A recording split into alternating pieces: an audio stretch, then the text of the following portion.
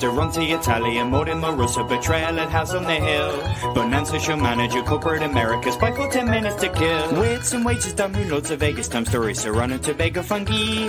Pause, Viva, Sabotage. Hello and welcome to Board of Games, the podcast where we talk about all of our favorite games to play on a table. My name is Lachlan Albert, and I'm joined, as always, by Jeff Setti. Jeff, how you doing, mate?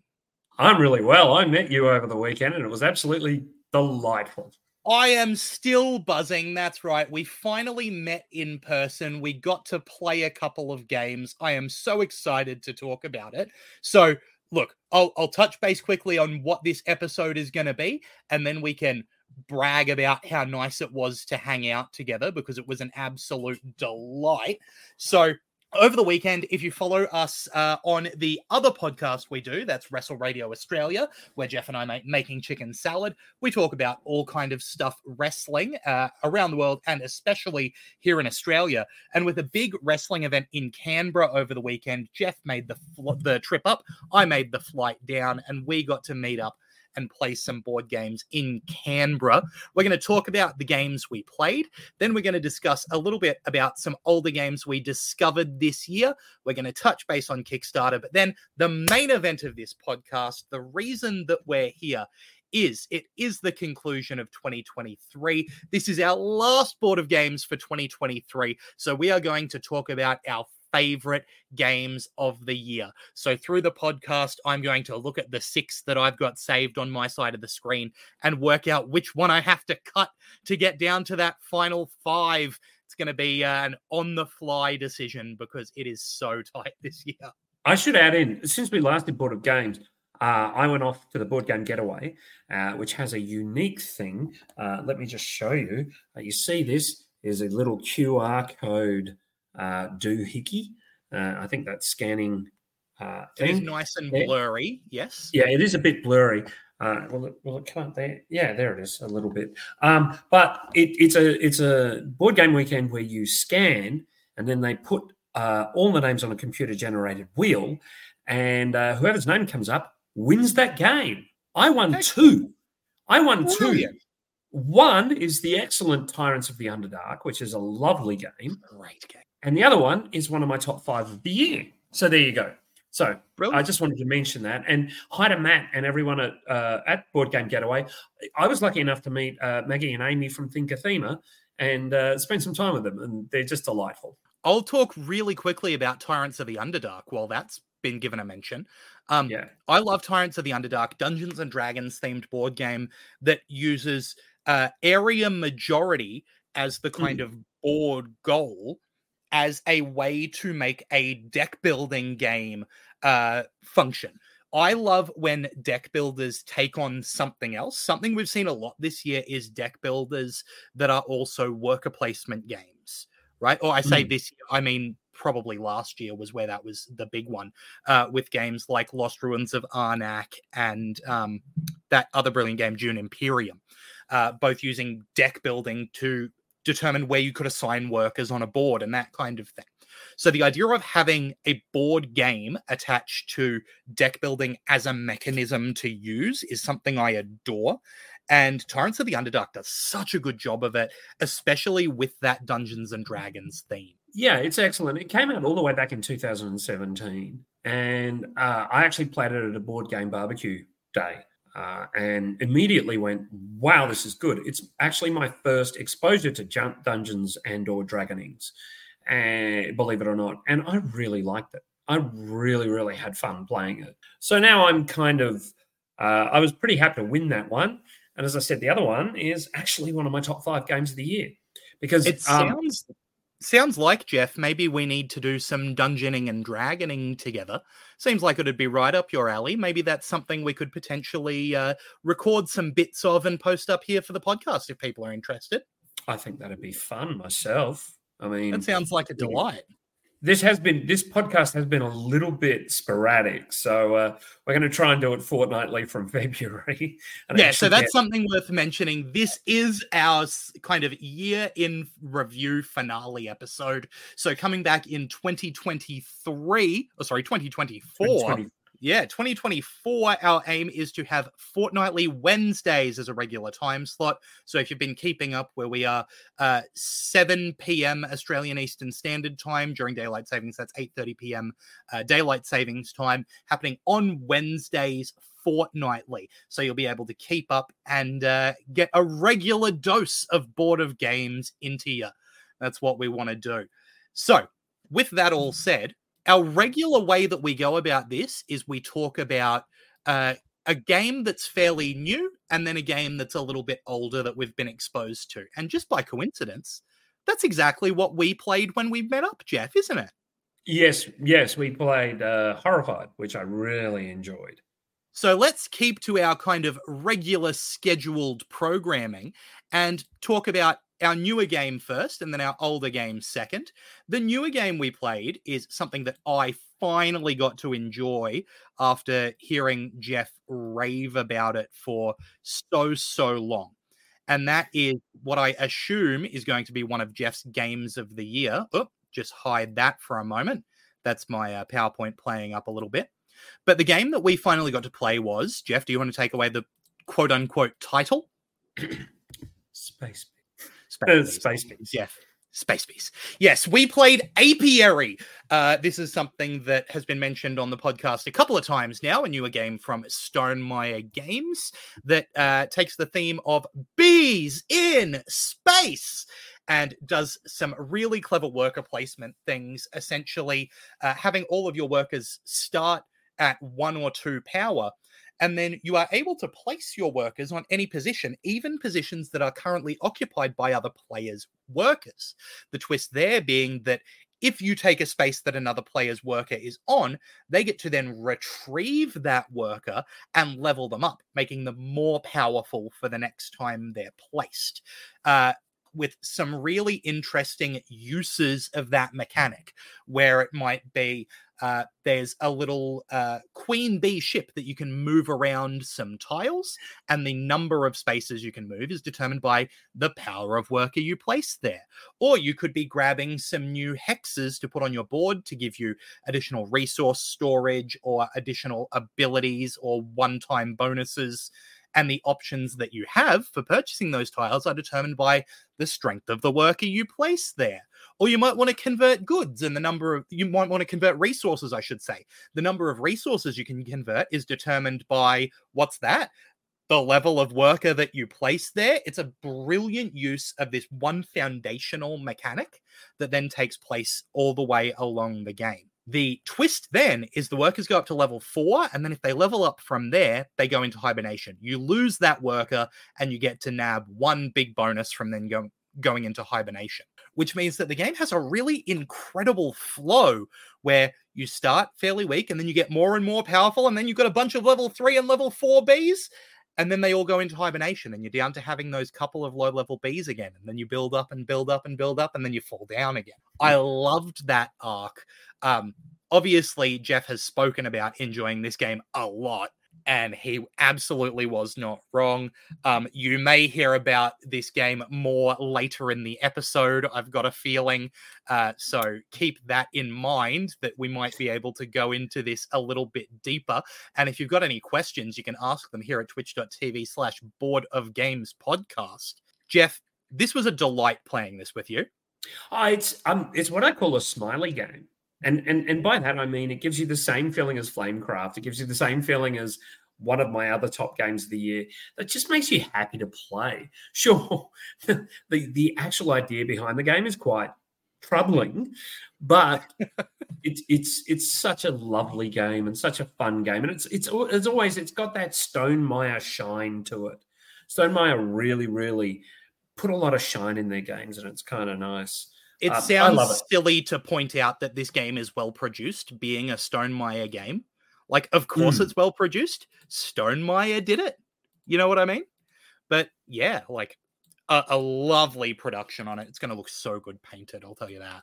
Oh, the Queen Bee, yeah. Well, as I mentioned to you, my friend Aiden, hi Aiden, asked me to paint it the night before he headed off to Thailand for a month, and I'm like, no, you're not taking my Queen Bee. But that's And one of my other favorite things is those worker meeples. Those little bees are beautifully sculpted, but they also come pre-washed. You've got some really nice visual depth to them by coming with a wash on them. Yeah. I like that they look a bit grimy. I like that they Yes. look like they've been in space already. Exactly. No, I love it. I love it. It's a game that I've played it about 7 or 8 times already since getting it in October, and I have friends of mine who I've got some friends outside of my gaming group like Ree and Tim who go, oh, what are we playing? And I'll right, I'm bringing Space Bees. It's like it's just that thing. When you were going to Canberra and I was driving up, what did I say? I'll bring Space Bees immediately. Yep. Immediately. And the good news was that for my birthday, my lovely partner got me a copy of Space Bees, and I am so glad that I own it because it's going to get a lot of plays. Not anymore. She gave me a second copy. She said, "Hey, wait!" Now, Jeff, I managed to introduce you to a game I previously talked about on the podcast while we were down in Canberra. Yeah, this was delightful. This was Horrified. Which is basically a tribute to the universal horror villains of the 30s through the 50s. And we played slightly advanced because we played with 3 monsters instead of 2. The Mummy was a bit of a trick, but it's a cooperative game, not completely dissimilar to Pandemic, in that there are locations and people to save, and as you save them, you get extra buffs and more power. I really, really enjoyed this. It's not the longest game. It was about 1 hour and 15, including teach, which most like Apiary was only about 2 hours. But we paused for lunch and had a great old day. But I really enjoyed And again, this. I'll say 1 hour and 15, including teach, and playing on a more advanced difficulty with 3 monsters. Yeah. Which we managed to defeat them all. I really, really like this. It's silly. It's fun. It works well. I'm sure it scales quite well with... How many does it scale up to? 5? Goes up to 5. Yeah. So I'm sure it scales brilliantly, both up and down. And I really enjoyed the differences between the villains. So you're not just fighting one type of monster with the same repeated ability. No. All 3 monsters, all of the monsters within this box have different abilities, which give it a lot of replayability, because sometimes you're going to play with one monster, not another, put a third one in. And of course, Frankenstein and his wife and the bride offer a bit of a challenge. So I'm really, really happy that I got to play this, and I thought it was a terrific game. Yeah, again, I've talked about it before, and I love how simple it is for a game that can still be challenging, still evoke a lot of the emotions that a game like Pandemic does, while being a little bit goofy, a little bit silly, and I think fairly simple as well is one of the things I like about it. I don't think it's nearly as, I think it's easier to teach than a game like Pandemic, right? Oh, sure. Your actions are move, pick up tokens, do a thing that something says. Like, those are the actions. And it's take your actions and then flip a card and do what the card says. Next player's turn. And it absolutely works. It really works. It's brilliant. So something that I will point out is that this game can be a little bit expensive. So this is a discussion we had. It was actually on sale where we were playing, but was $100. And I don't think it's $100 game. I think that you want to be on the lookout for this around that $60 mark, but also worth noting that this game system has since grown. Now, the games don't integrate. They are each independent games, and if you've got one, that's it. That's the full experience you're getting from that game. You can't mix and match it with the other stuff. But like we said, there's 6 different monsters that you can pull out in the base box. And that's that base game, Horrified. There's now also Horrified American Monsters, which has all cryptids from the US. So things like Wolfman and the Jackalope and Mothman that you can fight off. And I'm not sure if it has come out or is coming out, but there is an unmatched, I believe it's called Horrified Greek Mythology, which has you fight off Medusa and the Cyclops and those kind of characters. So lovely. worth keeping an eye out. If you can get a solid price on one of those, I would be jumping at it because they are absolutely delightful. You see, I find that rather amusing because the rest of the prices in that shop were on par with pretty much your Gameologies and all your other, major gaming places, to the point where I picked up a couple of things, including something I'm going to talk about later. I'll say that Horrified as a game, this is something that I point out specifically because it's true of the game itself, not just that place. I know that originally it was a Target exclusive in the US, I believe.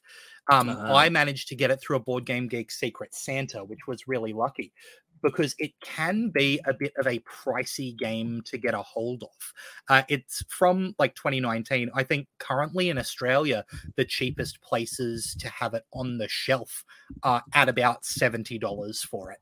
So I'm not saying that it's necessarily a game to jump on for the price you're going to see it. And I think it's even worse for some of those the newer ones, like I believe American Monsters, Milsom's has it for $83. So when we're talking about a Milsom's price being that high, it's not, the place offering the prices that is making it that price. It's specifically what's going on with that game. So keep an eye on it. Yeah. I think it's like I'm looking through the prices now, and it unlike other board games, the price discrepancy is huge from place to place. So yeah, I think it's a 60 to maybe 70, no more. Yeah, and I think you can currently get it for 70 at a couple of places in Australia, but I would make sure that you are really assessing what you want out of a co-op game, because this is a fairly breezy co-op. I think it's a really great game that does exactly what it sets out to do, but I don't want people feeling disappointed for what the game is for the price they paid. I definitely recommend playing it if you can get a chance. You say it's breezy, but had things gone the other way... Oh, we could have gotten decimated in that. There was a couple of moments where we rolled the dice and we went, we could lose on this dice roll. This die roll could be the end of us. Yeah. I think it's breezy, like, complexity-wise, but the difficulty is definitely there. Oh, yeah. Right? The difficulty... I'm sorry. I was just going to say, it's not Spirit Island, right? No. It's very much the other end of the spectrum when it comes to co-ops. Yeah. So that's more what I was getting at. Now, I really quickly want to talk about Kickstarter. Normally, when we do an episode here, we like to do a bit of a Kickstarter roundup, see what's on crowdfunding at the moment. Being towards the end of the year, not a lot of Kickstarters are running at the moment because they're aware that sometimes the holiday budgets can get in the way of people. Yeah, exactly. So, and especially when we're going to talk about 5 games each for our end of year list, we've got a lot to cover. But I did want to note something that is on Kickstarter. There is about 30 hours left to go on it right now. So this is just kind of a PSA for anyone to jump on if this is something they're interested in.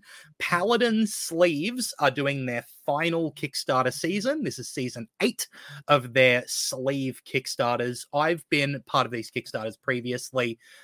Basically, if you would like to sleeve up a bunch of your games, this is one of the best value ways to do it. Paladin card sleeves are, I don't think they are like the greatest card sleeves ever made or anything. My sleeve of choice will still always be Dragon Shield, but I think Paladin, when it comes to clear bulk board game sleeves, offer some of the best on the market. They've got a really nice thickness to them. And buying them in bulk through this Kickstarter offers some really good prices. I believe that if you get the 100-pack offer, the standard sizes come out to about €1 per pack, which is like really good value. And you can just get a huge bunch of sleeves in one big hit. They offer a ton of sizes. There is an app where you can type in what game you want to sleeve, and it will tell you how many packs of which sizes of sleeves you need. You can just download that app, go, oh, I need to sleeve Apiary. it'll tell you need this many of this sleeve, this many of this sleeve, this many of this sleeve. You're good to go.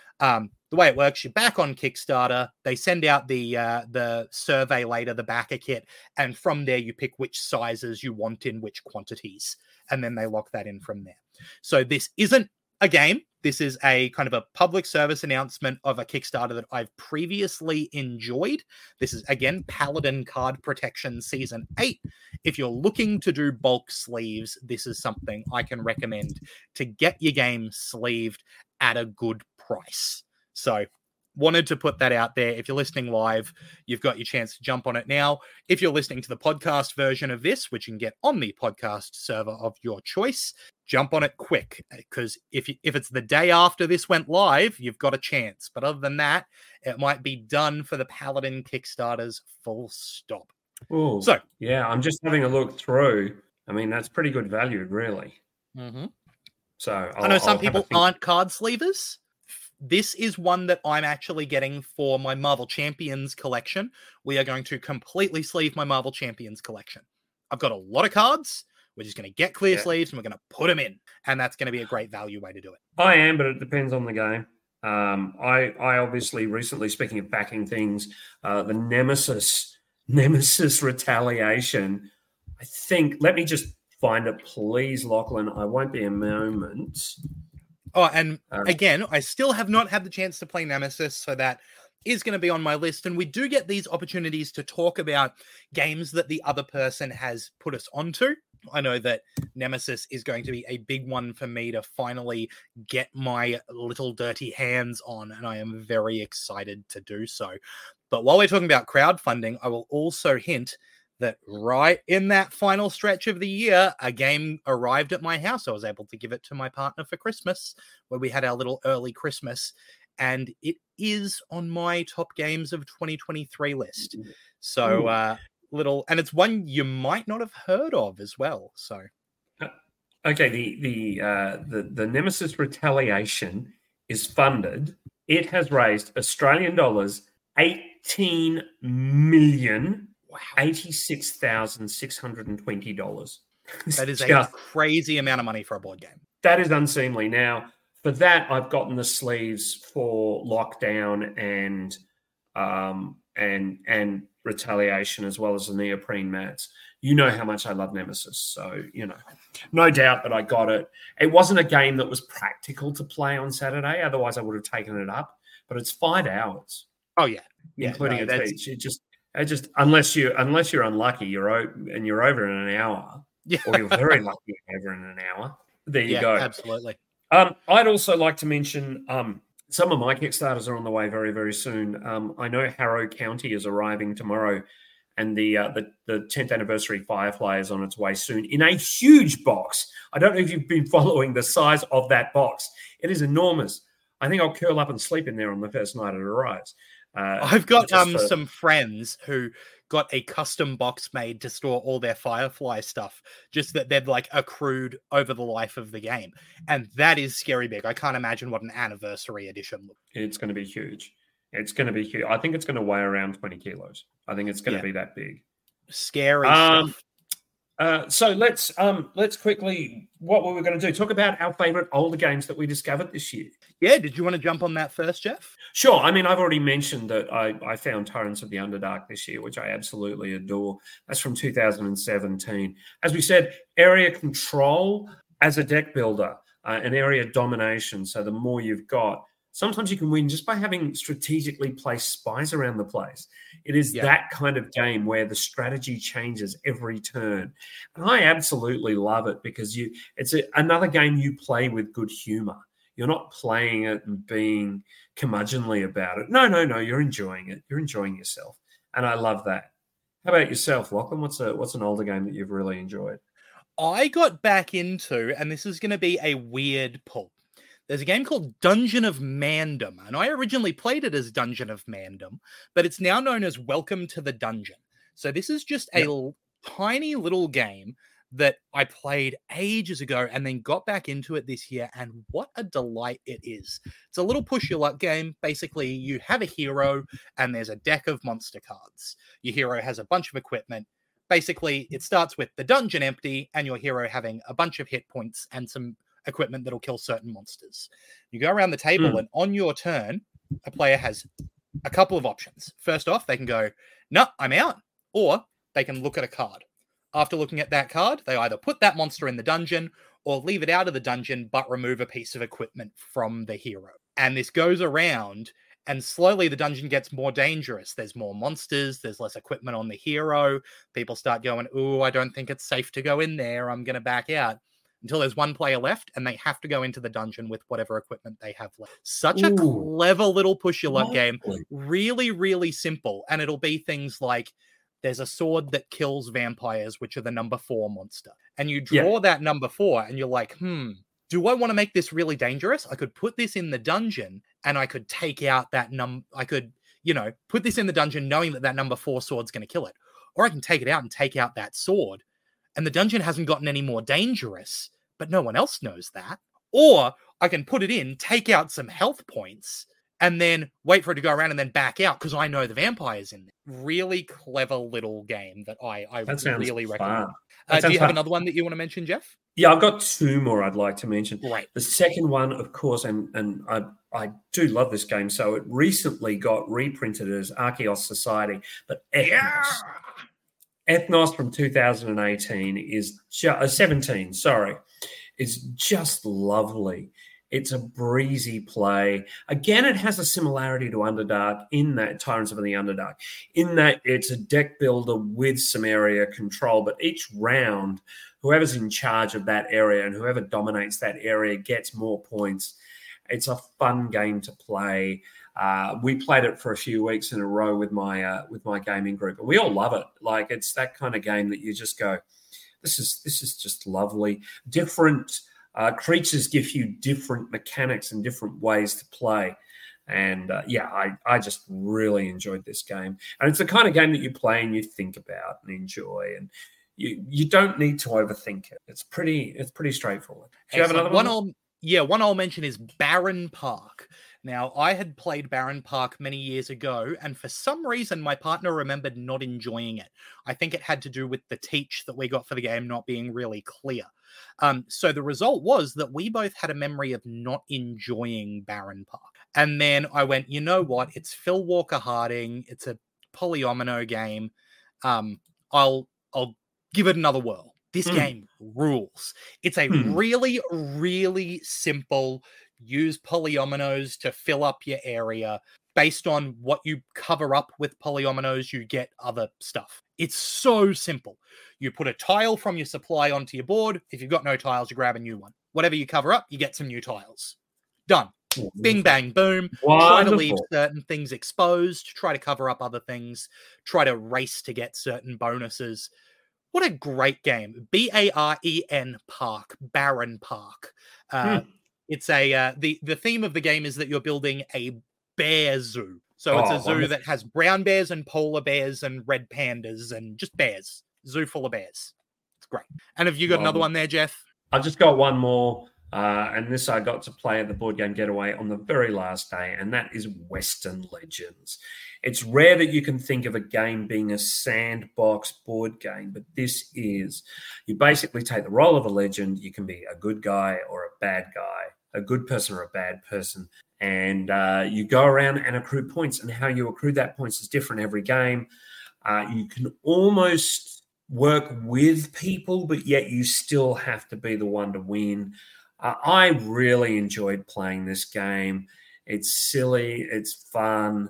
It's got a nice rhythm to it. And, Western Legends just won me over completely to the point where I got back from the BorderCon and someone said, I'm selling my complete Western Legends collections for X amount of dollars. Does anyone want it? I jumped straight on it and picked it up that week. I still haven't gotten it to the table for a second time, but I so enjoyed it, and it's a lovely game. And I'm also going to mention Kitchen Rush. Now, this one is reminiscent of, if you've played the video game, let's see if I can remember what the video game's called, Overcooked, where you're trying to run around a restaurant assembling meals as quickly as you can. This is the board game version of that. Each player has a couple of sand timers that they use to go out and do actions by flipping the sand timer, and then they can put it somewhere else once that timer is complete.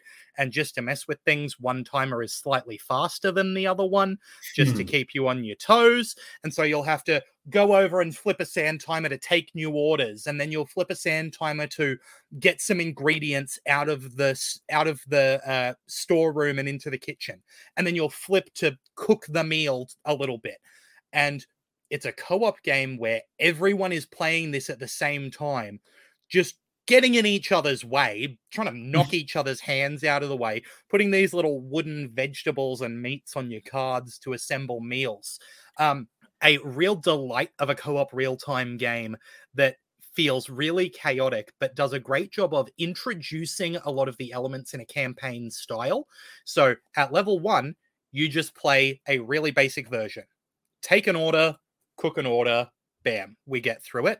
And then it introduces the elements in a way where if you're playing with a new player, like if I was playing with you, Jeff, I'd go, let's jump into level 3.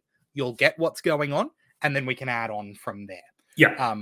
Really cleverly done. And I will say I have not played the full game of it yet, because everyone's always too stressed by the time we start getting towards the end. And they're like, nope, that's it. More on another day. I'm done.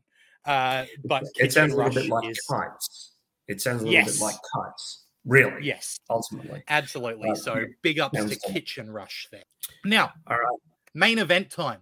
Yeah. Jeff, 2023 has been a big year. There's been a lot of good board games.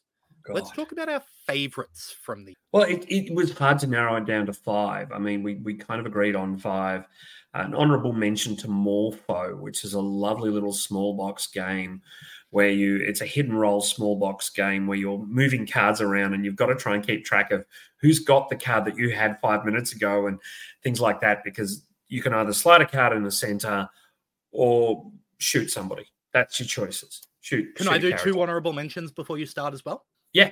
So there is reasons that I chose not to talk about each of these. The first one is all of the Unmatched stuff that's come out this year. I love Unmatched as a game system, and the game that I think definitely would have cracked into my top 5 had I been able to get a copy of it this year would be Unmatched Adventures, which makes Unmatched a co-op game, but is fully modular with that. So you buy Unmatched Adventures, it's got 4 new heroes and 2 co-op villains. And from then on, that works as like a 4-character copy of Unmatched where you can play them against each other. But also now, any unmatched character from any Unmatched game can be brought on to fight aliens or fight against, I think it might be Mothman is the other, and just have a crazy co-op adventure. I would have put that, I'm sure, if I'd played it. But the stuff Unmatched has come out with this year, all of their Marvel crossover stuff that came out this year, the Jurassic Park T-Rex came out this year, really cool sets for a game that I really enjoy. So not necessarily the new stuff that I've had a chance to play, but just new content for an existing game that was so good it would make my list. Another one that I haven't technically been able to physically play, because you can't get it in Australia yet. We're talking about, I think, Q3 next year is the official Australian release of a new trading card game, and that is Disney Lorcana. Now, Lorcana is kind of Disney's answer to Magic the Gathering or Yu-Gi-Oh! Or Flesh and Blood or whatever trading card game you play. It's got the high rarity, chase collector, blah, blah, blah, blah, blah. But really straightforward, it's a game where you have your cards, you play out characters, and then some of them, you can exhaust them to get victory points. First to 20 wins, but also you can play cards that mess with your opponent. You can use your characters to attack your opponent's characters, and etc., etc. I have played it online, so I have gotten some plays in of it, and it is an absolute blast. I have a friend bringing some physical starter decks back from Europe, which I am so grateful for, because I cannot wait to play this game in person. But that's an honorable mention and a game to look out for in 2024 when it does hit the land down under is Disney Lorcana, the trading card. I just want to check one more thing. I don't think this is a 2023 game. which I really no, it's 2021, and that is the Crew Mission Deep Sea. I sunk a lot of hours into that game. Oh, what a cracker! And it's a great game. All right, so I'll start with my number 5, shall I, Lachlan? Please do. My number 5 was the other game I won at the Board Game Getaway, which is Inside Job, which came out late 2022. But because it did, I think we can just put it over the line. It is a card game, which is a card trick-taking social deduction game. One of you is hijacking the missions, and you need to try and work out who. The good team needs 9 tricks between them. The evildoer needs 5 to themselves, and then if the game is at a stalemate, around the table you point to one person, and if it's the criminal, they lose. If everyone points to a good team, the criminal wins. It's that easy. But there's also extra cards and extra rolls that make it more complex and scale it up. It is a little bit like Blood on the Clock Tower, the card game, which, I'm obviously going to love that. But yeah, Inside Job, it's just delightful. It's the kind of thing you play, much like Scout. You play 4 or 5 in a sitting and completely smile and laugh. Excellent. My number 5, so Inside Job looks really exciting. I really want to give that one a go. My number 5 for the year was a big surprise to me because I thought it looked pretty bad. I thought that, I shouldn't say pretty bad, I thought it looked totally mediocre. Everything was in place for this to be a game that could get a lot of copies sold on an okay game. But the game's actually great. This is Star Wars, the deck building game. Now, to me, the fact that it was called Star Wars, the deck building game meant that, okay, they haven't put a whole lot of thought into this, right? They've made a deck building game. They've slapped the Star Wars license on it. They've put it out to make some money. Good on Fantasy Flight. Use that license, make some dollars. Good for you. And then I played it. So this is a 2-player only deck building game. So very reminiscent of Star Realms for anyone who's played that. But in playing this, one of you plays the Empire and one of you plays the Rebel Alliance.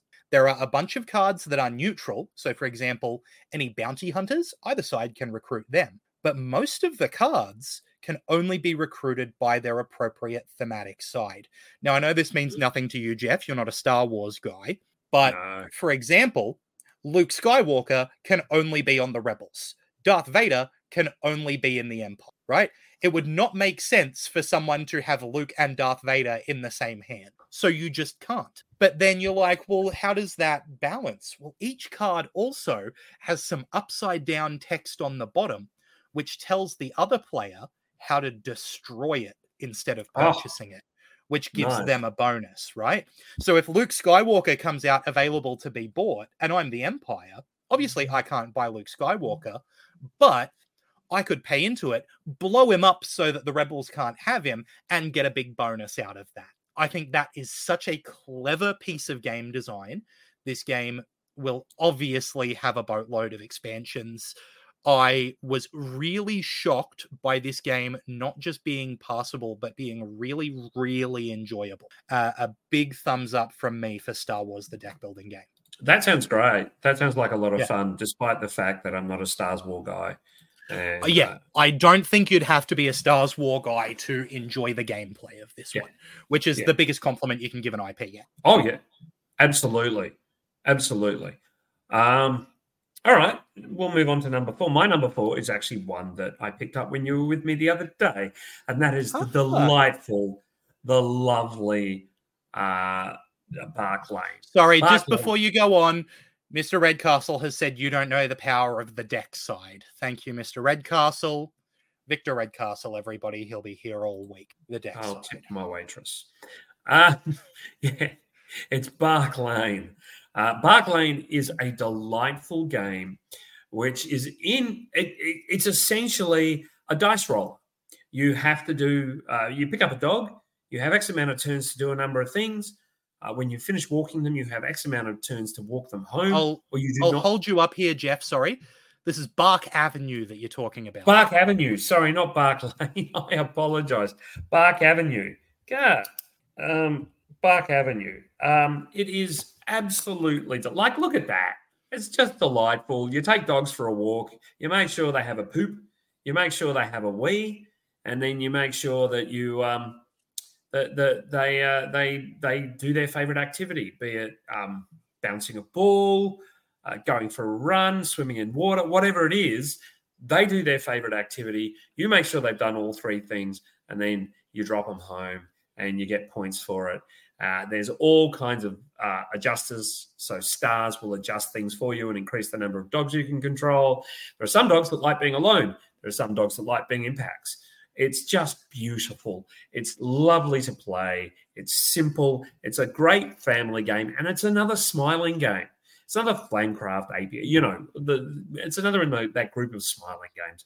Just wonderful. And credit to Good Games Publishing here, an Australian company that has put out, at the start, I was not a fan of their products. And as time has gone on, I have fallen more and more in love with everything they've put out. At the start, when they put out, I think their first game, Monstrous, I was definitely not a fan of. And then since then, they have just been on the up and up. I really like Unfair, which is a production they did. And this looks like it might be their best game yet. So credit to those guys for really seeming to be pushing for better and better with every production. That's a great thing. And even just looking at the cover of this game is a delight, you know? Yeah. Yeah, so it's beautiful. That's awesome. And I think we would have played it on the weekend had I actually popped it, but it was still unpopped. Another, just a quick honourable mention that I forgot to mention earlier is Last Light. Last Light is just terrific. It is such an interesting game that plays in a minimal amount of time. So designed by Roy Cannaday of the Dice Tower, I believe. Yes, and he's put a lot of work into it. There is a second edition Game Found or Kickstarter coming very soon with another expansion. So I think they're offering just the expansion to some, which I'll pick up, and other stuff. But a wonderful, wonderful game. Anyway, sorry, your number 4. 3. My number 3 here. Did you go first? No, 4. I went second. Yeah, so 4. I just did 4. Park Avenue. Oh, sorry. Yeah, you're absolutely right. My number 4. Boy, I am out of it today. But that's okay. My number 4 is another Phil Walker Harding game. I mentioned him before. This one's Spellbook. I think Spellbook is an absolute delight where you start with some really basic actions, use those actions to buy more advanced actions with different colors of mana to eventually start speeding your way towards the end of the game when you unlock all your spells. I think this one is just cracking. It's a little game. It's a simple game. You put it out, take a quick teach, and you start playing. Phil Walker Harding is not designing the most complicated games in the world, but he takes a mechanic and he goes, what's the most efficient way to make this a fun time? And that's what Spellbook is. I think this one's an absolute cracker of a light Euro little tableau builder resource management game. Really impressed by how much this one gets out of a small game. See, I've got it, and I still haven't got it to the table yet. Just on your recommendation, I went, well, I'm going to get that because it seems fun. And I still haven't gotten it. My number 3 is the complete antithesis of that, which is still a lovely game. It's called Rebuilding Seattle. Oh, in Seattle, in the late 1800s, there was a great fire. And basically the entire place burnt down. And this game is about, you pick a district and you need to rebuild the infrastructure. Everyone will have 2 special tiles that give them buffs. And it's how you connect with those tiles that give you more points at the end. Absolutely wonderful. This was the first game we played at the Board Game Getaway. And 2 of us picked it up the next night. There are only 2 copies left, and we picked it up the next night. It is, and I did take this one to Canberra, but again, we decided just not to play something so heavy after Space Bees. I just thought this was a great game. Really, really a lot of replayability because the different special buildings will impact the game differently, and it's just terrific. Really enjoyed Rebuilding Another Seattle. first-time designer here on Rebuilding Seattle, Quinn Brander. it's so exciting to see these great games coming out from people who haven't designed games before. It's so hard. Yeah, it is. It is. It's fantastic. And my numbers 2 and 1, I think number 1 is a first-time designer. Number 2 definitely is. And I think that this is just a lovely game to play, very enjoyable, slightly competitive, but also slightly Tetrisy. So it's kind of almost like you're playing against yourself in some ways. Really good. Well, I'll say that my next couple definitely aren't by first-time designers. This is one by Prospero Hall, who do a brilliant job. Not just one person, but a game design house that have done some really excellent stuff with IP-based games. And this is another one of those IP-based games. This one is Disney Animated, which really blew my socks off this year. A cooperative game that uses one of my favorite mechanics, or mechanisms, I should say, something that was most recently seen in Ark Nova, which came out of Civilization. I can't remember which Civilization board game, but essentially a row of different action cards, which each have a number, with the most powerful one being at 5. And when you take the action, you take it at that power, and then move that card back to number 1 and everything else slides up. I love that mechanism because it encourages you to use every action and rotate through them all to be using the most powerful ones, but also encourages you to sometimes not take a move at its quote-unquote optimal strength because it's so useful at the right time. But what Disney Animated does is throw that into a cooperative game where you are all using that same river of actions, which means that if I know the next player really needs that action that's at number 5, it encourages me to take an action that's worse for me because it's better for the whole table. I love those decisions in a game. I love any game that encourages people to co-op game that encourages people to think about what is best for the table instead of what is best for the board that's in front of them. And Disney Animated does it in a way that is really beautiful, using some clear cards to put characters on top of backgrounds, polyominoes to create those backgrounds, and some really cool special abilities for each player while creating some classic Disney movies. The inevitable expansions for this are going to be excellent. I cannot wait. I thought Animated by Prospero Hall was absolutely fantastic this year.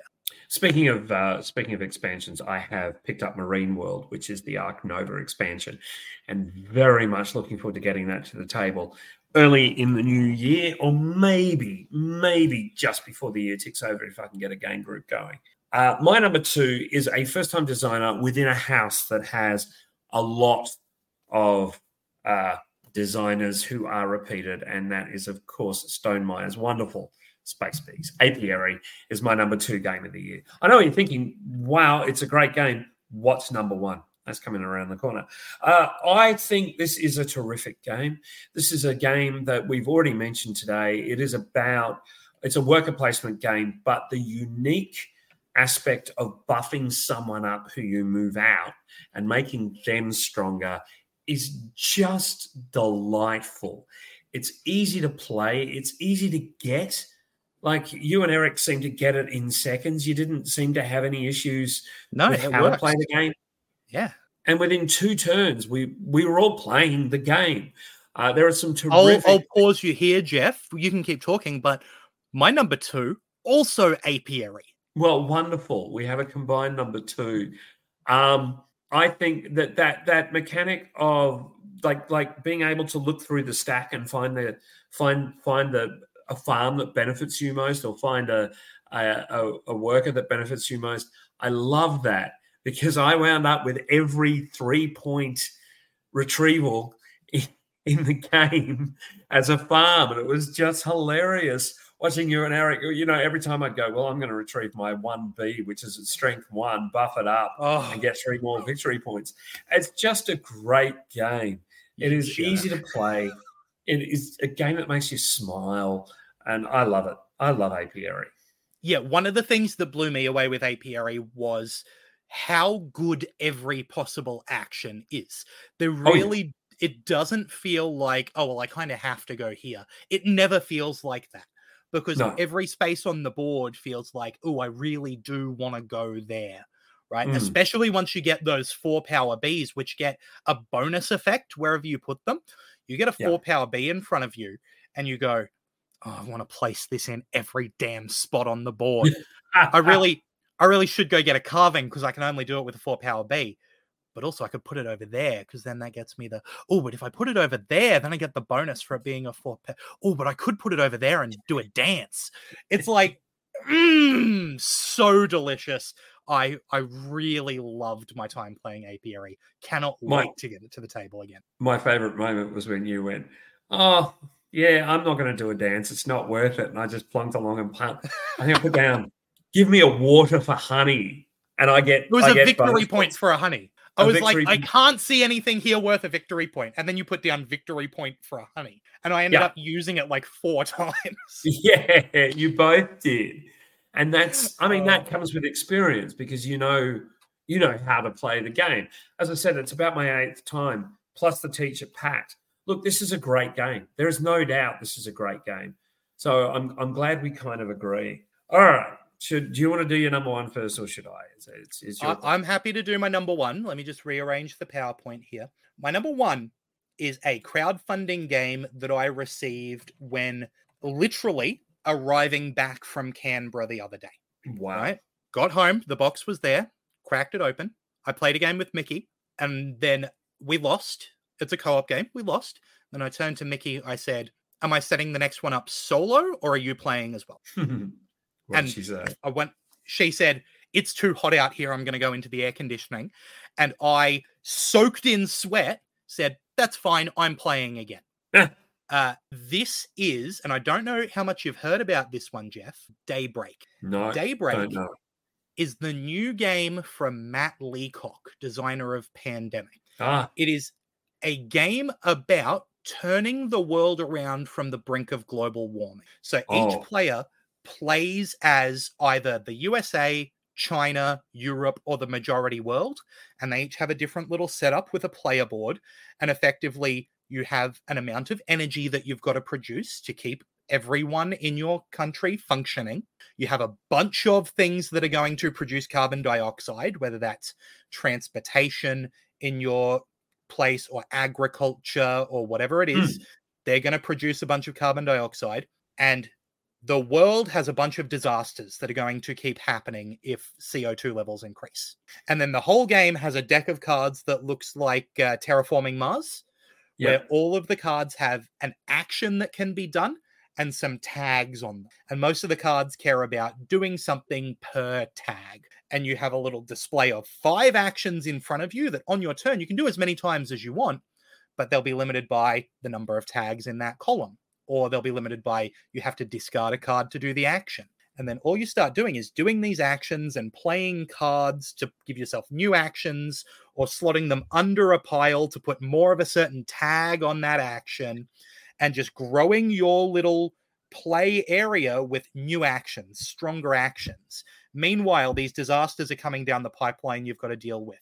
There's global projects that you can spend some of your energy to get going that'll help everyone at the table.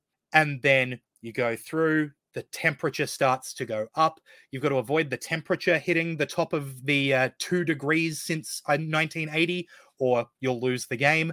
You've got to avoid any one player having 12 communities in crisis, or you'll lose the game. And the only way to survive this game is to go into carbon drawdown, which means the amount of carbon that you produce on a turn is less than the amount of trees and oceans and carbon storage on the board, which can pull that carbon dioxide back down. So the game gets worse and worse, but you're also building up these things to deal with the carbon you're producing. You're putting in more clean energy and getting rid of your dirty energy, so you produce less carbon. The card play is incredible. I think that this game is not only a triumph of game design, it's a triumph of production, because every component in this game is made with sustainable resources. The component trays are biodegradable containers. There is no Wow. shrink wrap on the box. It's made with stickers to keep it closed during transportation. Everything is made in a way that is sustainable, and every card will refer to something that you're gaining the ability to do, whether it's, carbon drawdown or reducing tax havens so that you get more income in the form of cards every turn.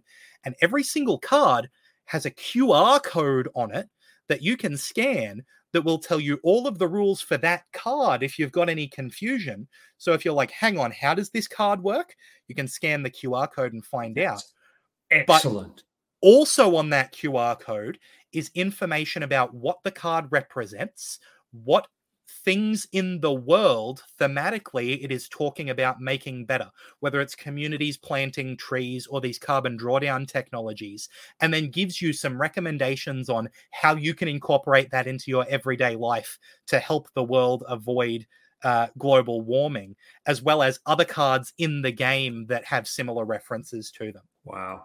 Daybreak absolutely blew me away in gameplay and production. I cannot praise it highly enough. I really, truly hope that this gets into the hands of people who are going to rave about it so that it can get out into the hands of gamers, because this deserves to be praised from the rooftops. Daybreak is phenomenal. My number one game of 2023. Well, it's interesting because you've chosen a game which is ultimately depressing. You have. Yes. This is not a happy hopeful game. but depressing. Hopeful but depressing. Lachlan, do you remember the very first game I spoke about here? I don't. It's my number one game of the year. It is one of the best games I've ever played. It's a long game. It's also quite heavy-handed and a little bit I know what it is. I know what it is. Of course, the excellent, and anyone who plays it and is a serious gamer loves it, the excellent Hegemony. Hegemony is first-time designers who were political science students who decided in their final assignment, what they made a board game about society and how society works together, and how you can't just have the capitalist class making money without supporting the working class, the middle class, and the state oversees it all. Hegemony is beautiful. The version I've got, of course, is the Kickstarter version, so it has all the deluxe components, the coins, everything. But the thing about Hegemony is ultimately it is depressing. Ultimately, you are playing as a class of people. It is simply fantastic. There is no doubt this game is tricky. It's challenging. It's you are playing against yourself, but you're also playing against other players. And all four classes need to work together to have a successful society. But yet, you don't want to work with anyone else. It's quite brilliant.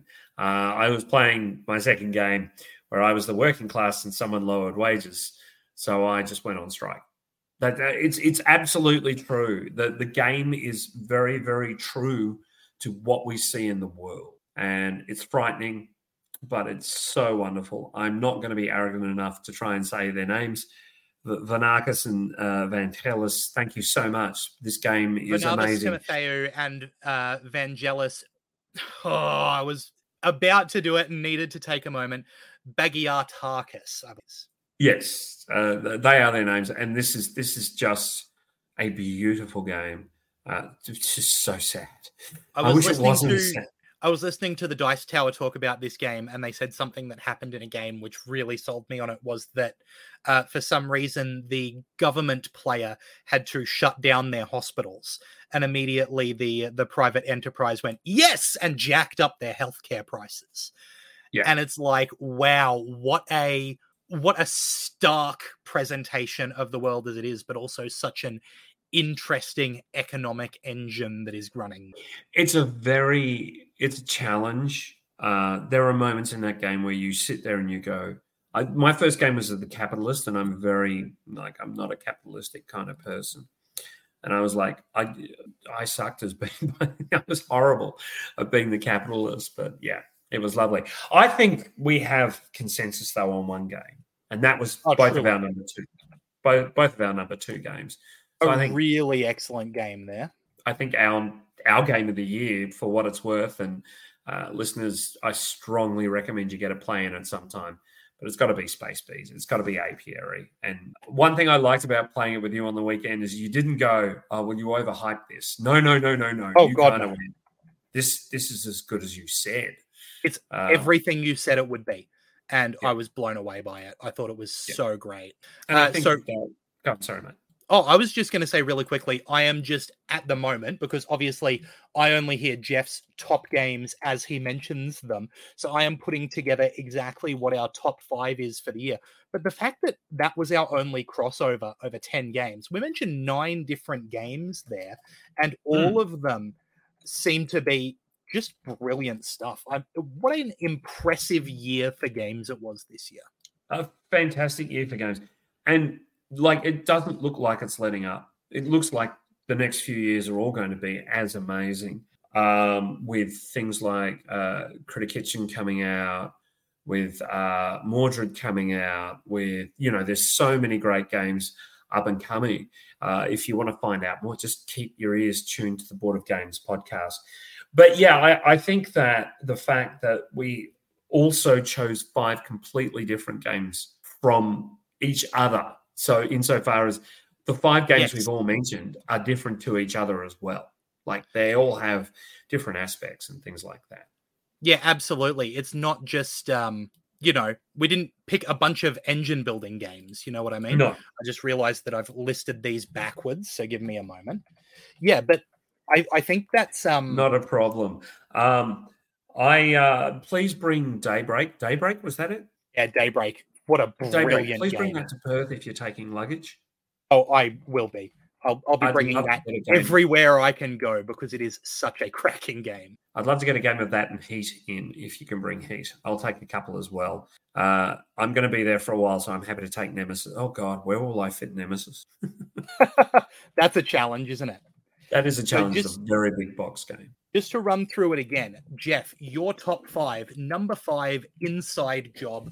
Number 4, Bark Avenue. Number 3, Rebuilding Seattle. Number 2, Apiary. And your number 1 game of the year, Hegemony. What a cracking top 5 list. And then just quickly, as I put mine in, number 5 being Star Wars, the deck building game. Number 4 being Spellbook. Number 3, Disney animated. Number 2, Apiary. And my number 1 game of the year, Daybreak. Again, like, not to toot my own horn, what a cracking list. There's 9 games there since we crossed over with Apiary, including a bunch of honorable mentions like Last Light, which are just fantastic. The reason Last Light didn't make my top 5, I should tell you, is I've only managed to play it once, and it seems to be the kind of game that you've got to really sort of dig in and play a couple of times to get the full scope of. Yeah, absolutely. I'll do a review of Last Light when we come back in February. I definitely think it's worth saying that, we do not play every game. This is not our job the way it is for some people who do these lists. We get to play games when we get the opportunity to play games, and we love doing it, but we are far from having played every 2023 release. So if you, the listener, think that there is a game that is obviously missing from our lists, you know what you've got to do. You've got to get on social media and let us know. You can find us at Facebook under the name Board of Games Podcast. You can find us at Twitter at Board of Games Pod. You can find us here on twitch.tv/Board of Games Podcast, where starting in February next year, we're going to be fortnightly on Wednesday night, 7:30 Australian Eastern Standard Time, which will, of course, be 8:30 Australian Eastern Daylight Savings Time. And make sure you subscribe to everything we do so that you can keep up with what we do. You can, of course, subscribe to Board of Games wherever you get your podcasts, whether that be Podcast Addict, whether that be Spotify. You can just search for Board of Games and we will come up, and you'll be able to hit that subscribe button and get a load of all of our stuff. You can follow us individually, Jeff at Jeff_Setti and me at Lachlan Albert as well. If you want to catch us again before the end of the year, we will be talking some wrestling over at Wrestle Radio Australia. So make sure you're following that, because we've got 2 more episodes of that left for the year to talk about what was great in Australian wrestling this year. Jeff, is there anything else we've got to mention before we go? No, but what a great list we both came up with, as you said, not meaning to toot horn, But just a wonderful year of board games. I think this has been, when I got into the hobby in 2021, one of the first games I backed was Hegemony, and I'm so glad I did. Yeah, perfect timing. Well, it has been a pleasure making Board of Games with you this year, Jeff. Thank you so much for joining me. And until February, enjoy games. Till next time, have a good one. Cheers. The bloody and burger Rostushika chaos most wrapped up pandemic K2. Noir, ladies and gentlemen, Sheriff of Nottingham, Stinker redacted and coup.